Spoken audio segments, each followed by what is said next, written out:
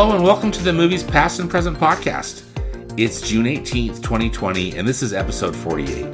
I'm your host, Stanford Clark, and I'm podcasting from the crossroads of the West in beautiful Salt Lake City, Utah.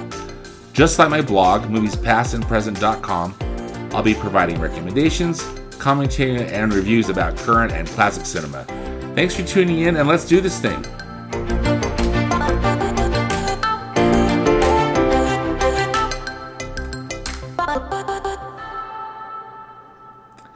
The Black Lives Matter movement continues full force here in the United States. And as I mentioned in my previous podcast, there are many feature films and documentaries that these movie studios are currently making available for free digital rental, at least through the month of June. We'll see if they go a little longer beyond June. Some of them I think might even end a little bit before June, but anyway, we'll see what they decide to do. But I've been using Apple iTunes. That's kind of my digital platform of choice. I also have Amazon Prime Video, but both services, and I'll have links to these in the podcast notes in my blog if you're not already connected with those two services. But they've got a lot of films, both feature films and documentaries, that are related to the Black experience in America, and I think a lot of things that are definitely worth watching. On iTunes this past week, I watched the film Ali, which is from 2000. It was made in 2001. It's the biopic of Muhammad Ali, directed by Michael Mann and starring Will Smith as Muhammad Ali. And I don't think it was one that I had actually seen in the theater in 2001. So I was happy to be able to watch it, and it's a really interesting film. It takes place kind of after the Olympics, where Cassius Clay that he participated in, and when it's when Cassius Clay meets Malcolm X, and then which really sets his life on a different trajectory. He becomes Islamic, and he changes his name to Muhammad Ali, and anyway, it's a very interesting film. Michael Mann has got an incredible attention to detail. I mean, that's just one of his hallmarks, and so you really feel like you're in that time period. And I really, that's one of the things I really enjoyed about the film. Will Smith also is just absolutely terrific in the lead role as Muhammad Ali. I know he worked very hard for both to get in physical shape but also to really master that cadence of how Muhammad Ali spoke, which was so unique, and he just aced it. So that part was really, really interesting to watch. The movie has a lot going on, and I felt that it got a little bit too bogged down with so many different characters and so many different things it was trying to communicate, and it almost seemed like a combination of a feature film and a documentary. And I think I would have probably preferred more of a feature film that really focused on some key points of Muhammad Ali's life. Again, but it covers a lot. Still, though, a very interesting film, and one you might want to check out if that is of interest to you. On Amazon Prime Video, this weekend I'm planning to watch a documentary that I've been wanting to see called I Am Not Your Negro. It was made in 2016, directed by Raoul Peck, and it's based on the American writer James Baldwin's an unfinished manuscript of his called Remember This House. The documentary is narrated by Samuel L. Jackson, or as sometimes my friends and I refer to him as Samuel F&L Jackson, given his preference for some certain language. But we'll see what kind of languages he uses in this film. But this film explores the history of racism in the United States through Baldwin's reminiscences of civil rights leaders like Malcolm X, again, and Martin Luther King Jr., as well as Baldwin's personal observations of American history. So I'm really interested to experience this, and think it's going to be a very interesting window illuminating the struggle for civil rights of our African American brothers and sisters. The Netflix service also has an interesting film that they've just debuted. It's a brand new feature film. It's a Spike Lee joint, so directed by Spike Lee. It's called Da 5 Bloods, and it's a war drama. It stars Delroy Lindo and Norm Lewis and clearly a lot of other actors. But the plot follows a group of aging Vietnam War vets who return to Vietnam in search of the remains of their fallen commander, as well as a buried treasure that they buried while they were there. This film is getting really great reviews. I haven't seen it yet. It's rated R by the Motion Picture Association for strong violence, grisly images, and pervasive language. And as I mentioned, it's now available on Netflix, and I hear that it's a timely piece of art.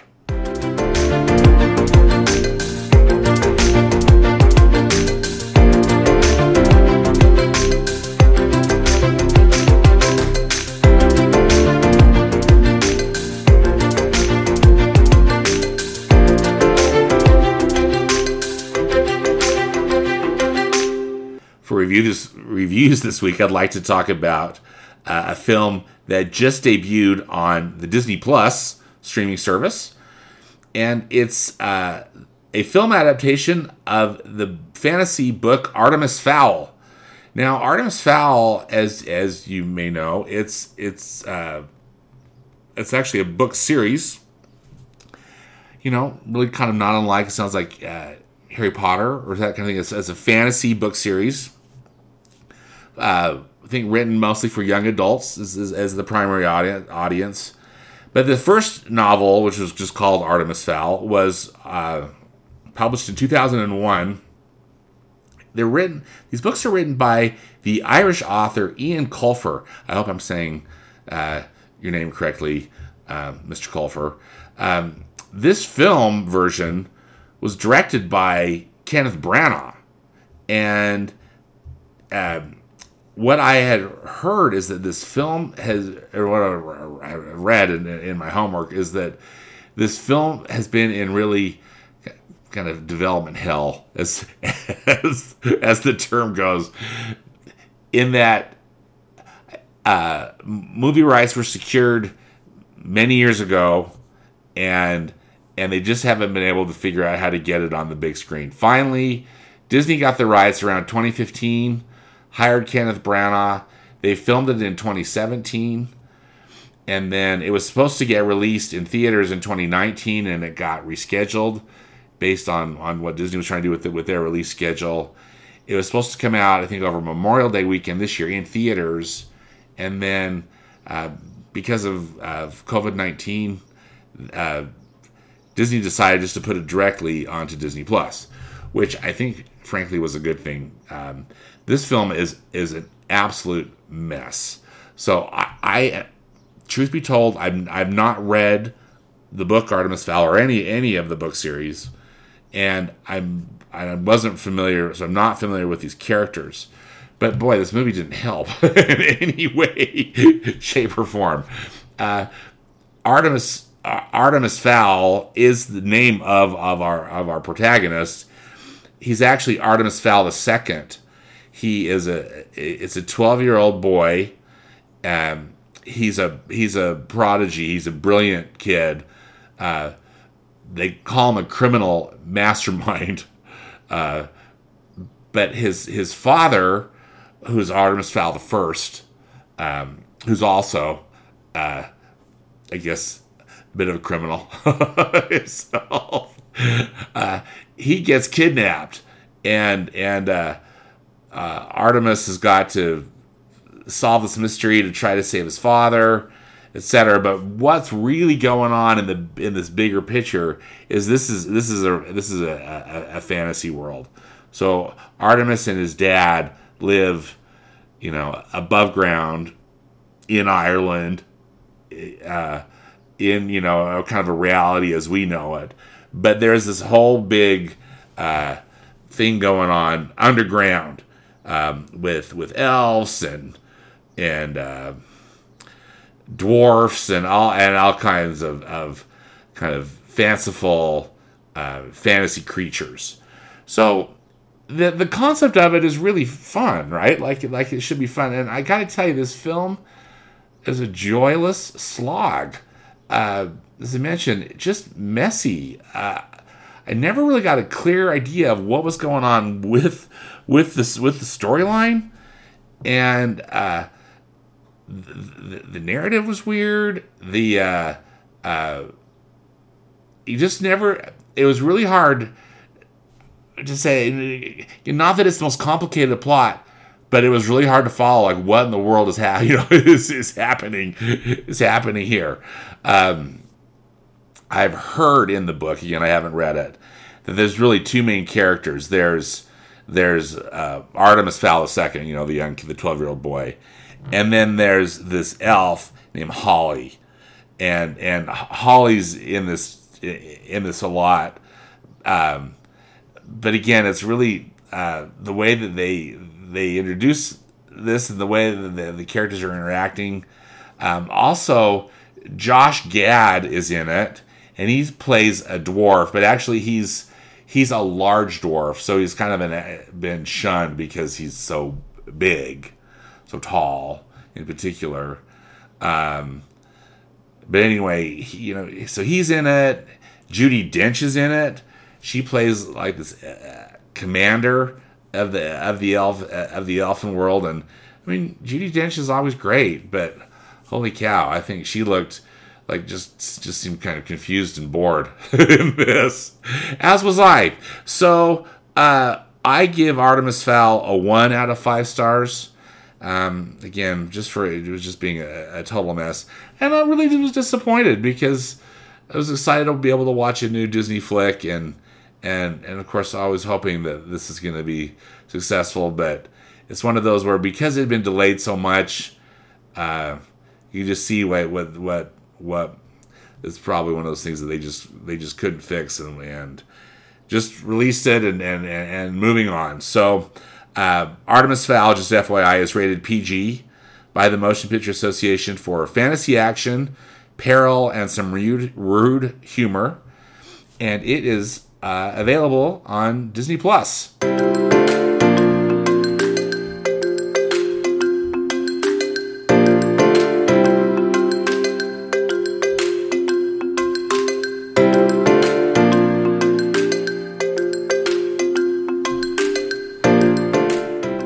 All right, well, this weekend here in the United States is Father's Day. It's Father's Day this Sunday, and a great day to celebrate our fathers and the father figures in our lives.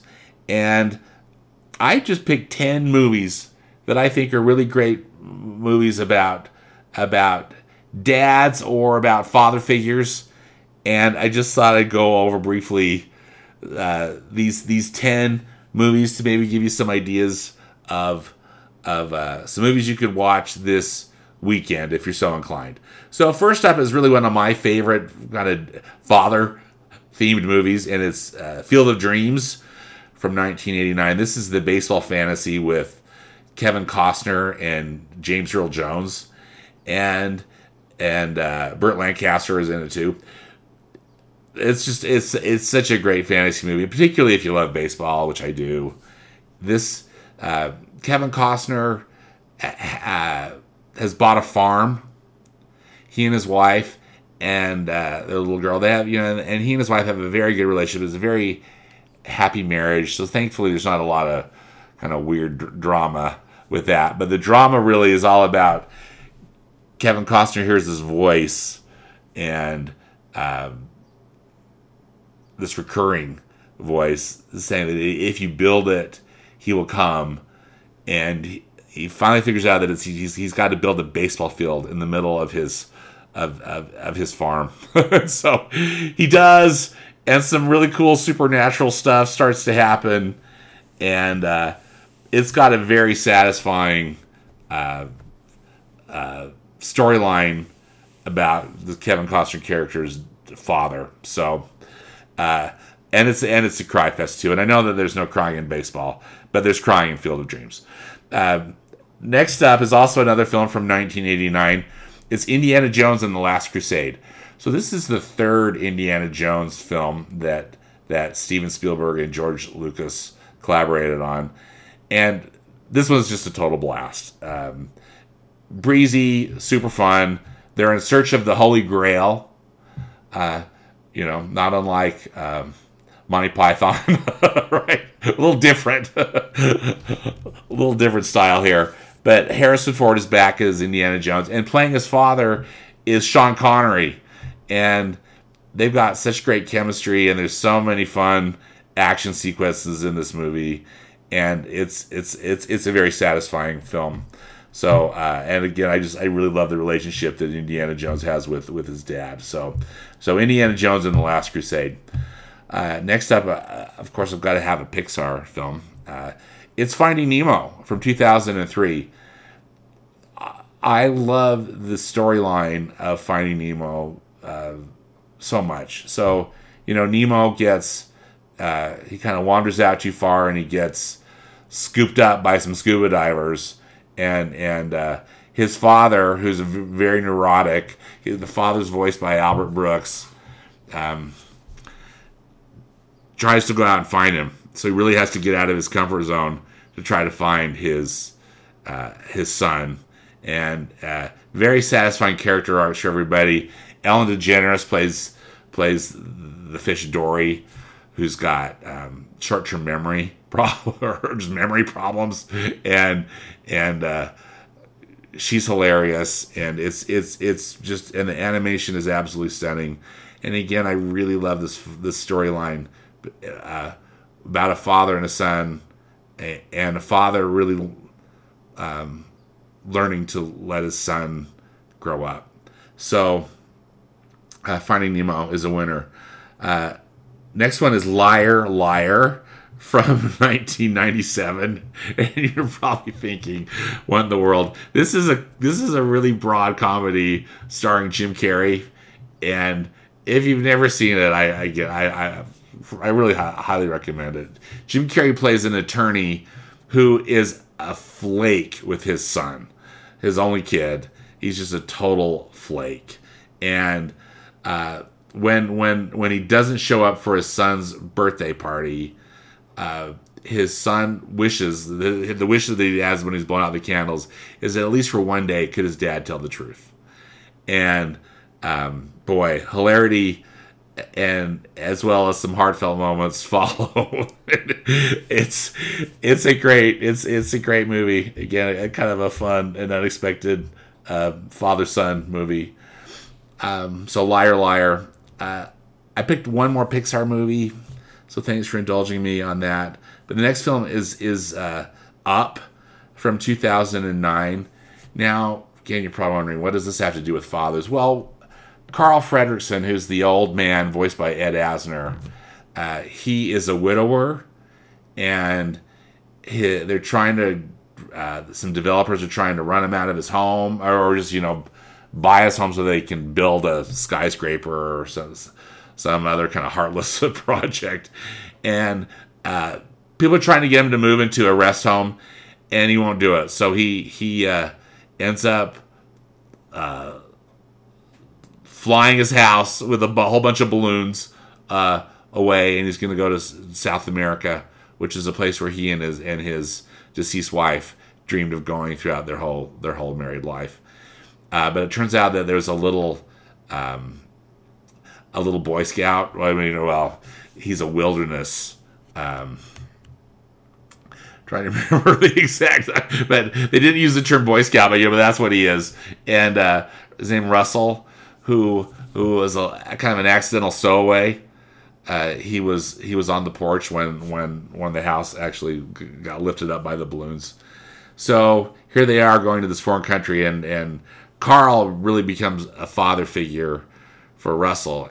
And Russell needs a father figure because Russell too has got an absentee dad, and Carl needs a new purpose in his life because with his wife gone, who really was just the center of his life. So it's a terrific adventure, and I just love the relationship of these two, and I just love the concept of somebody, kind of unexpected, can be a father figure, and also it just gives a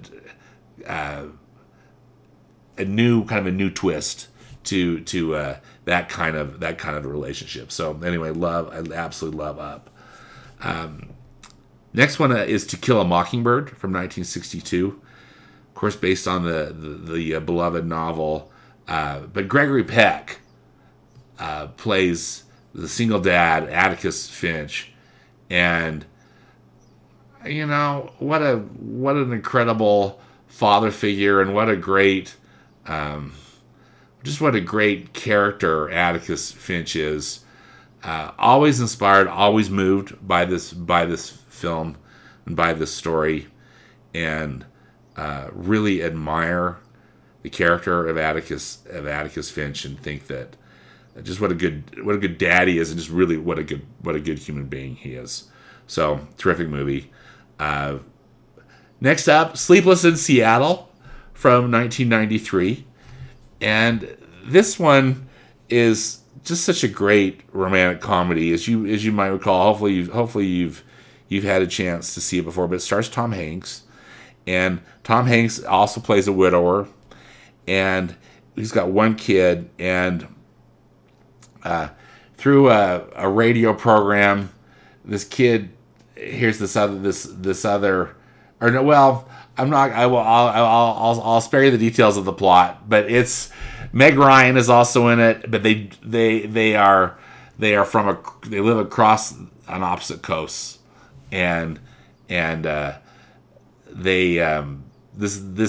little kid really tries to orchestrate the two of them getting together. It's a really charming romantic comedy, but it also is just a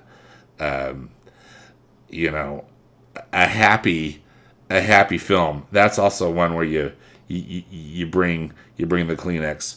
It was directed by the great Nora Ephron too. So Sleepless in Seattle is definitely a good one. Now I had to throw in a Disney film too, and I picked The Lion King from 1994. Don't bother with the 2019 remake. But The Lion King is really, again, about a relationship between a father and a son. Little Simba is learning from his dad, King Mufasa, king of the Pride Lands, and Mufasa gets murdered. Poor little Simba goes into exile, and Simba's got to figure some stuff out. And I mean, probably it's a film we've all seen, but there's really nothing I love more than that scene where Mufasa appears in the clouds to his son, and gets him straightened out, back on the path that he should be on.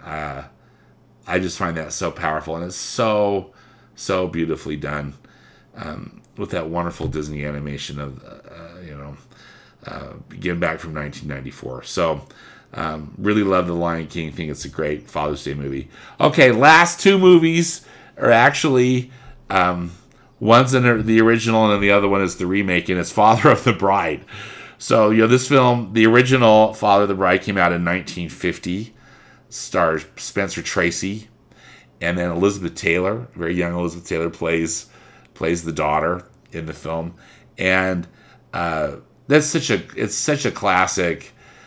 Spencer Tracy, who is just such a terrific actor, but he, I think, just aces this role of this father who's overwhelmed by all the planning and all the money and everything involved. It's kind of like pre-Bridezilla, but still that same kind of concept, But it's really a sweet film in the best sense of the word, because again, I think it's really about a father letting his child grow up, and so a great film. There was also a really fun remake of this film in 1991 with Steve Martin in the role of the father. I think that this father, I think a lot of people like this Father of the Bride remake too. It was very popular. They also made a sequel of this a sequel of the remake, but it also stars Diane Keaton, who plays the wife, Kimberly Williams Paisley. I think back then she was just Kimberly Williams, but she plays the daughter, and it's both of those. You can't go wrong with either one. The 1950 version just happens to be on Turner Classic Movies on Father's Day at 10:15 p.m. Eastern Time. So check your local listings. But if you want to actually check out the original Father of the Bride from 1950 with Spencer Tracy and Elizabeth Taylor, it's on TCM on Father's Day.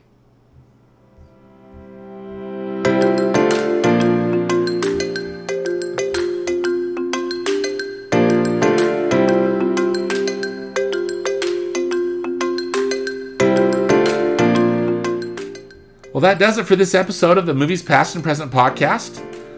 Links and more information about the movies discussed in today's podcast can be found in the podcast notes on my blog at moviespastandpresent.com. You can subscribe to the podcast on Apple Podcasts, Spotify, and Google Podcasts, and links are also on the blog.